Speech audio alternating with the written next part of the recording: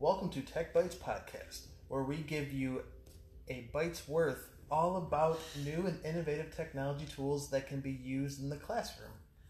I am Manuel, and I have here with me today, Jesse.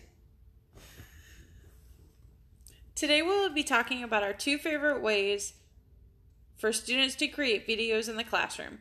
Gone are the days of students giving a boring oral presentation to the class. Now students can give a report while standing on the moon using a green screen or create an animated story to summarize a story. That's right, Jesse.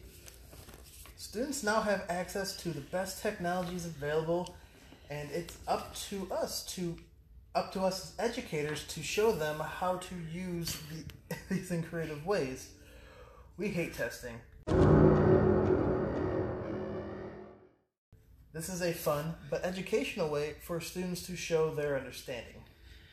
First up, we have Seesaw. Now, Seesaw is a portfolio app, not necessarily a video app.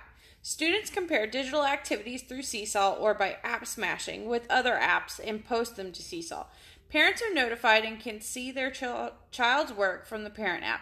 Students can record audio, videos, and what is happening on their screen. Instead of students solving a math problem on a worksheet, they can record their annotations and explain their thinking while solving the problem. This allows for the teacher and the parent to really hear and understand where the child is at in their learning.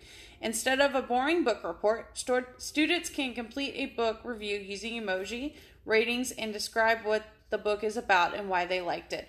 Students can also upload anything that they have created on their iPad. This is definitely one you should check out. Another favorite is Green Screen by Doink. Now this app does cost $2.99, but it as well is well worth it. Doink allows you to replace the green material with an image of your choosing. Students could be standing on the moon, in the middle of a dinosaur diorama, visit other countries. The possibilities are endless. The best thing about Doink is that it is so easy to use. Add your picture, add the camera, and film. There you have it, folks. There are two great apps that we definitely recommend you check out. Do you have any favorite app or website? Feel free to share it with us at IDT Memphis on Twitter. Go Tigers!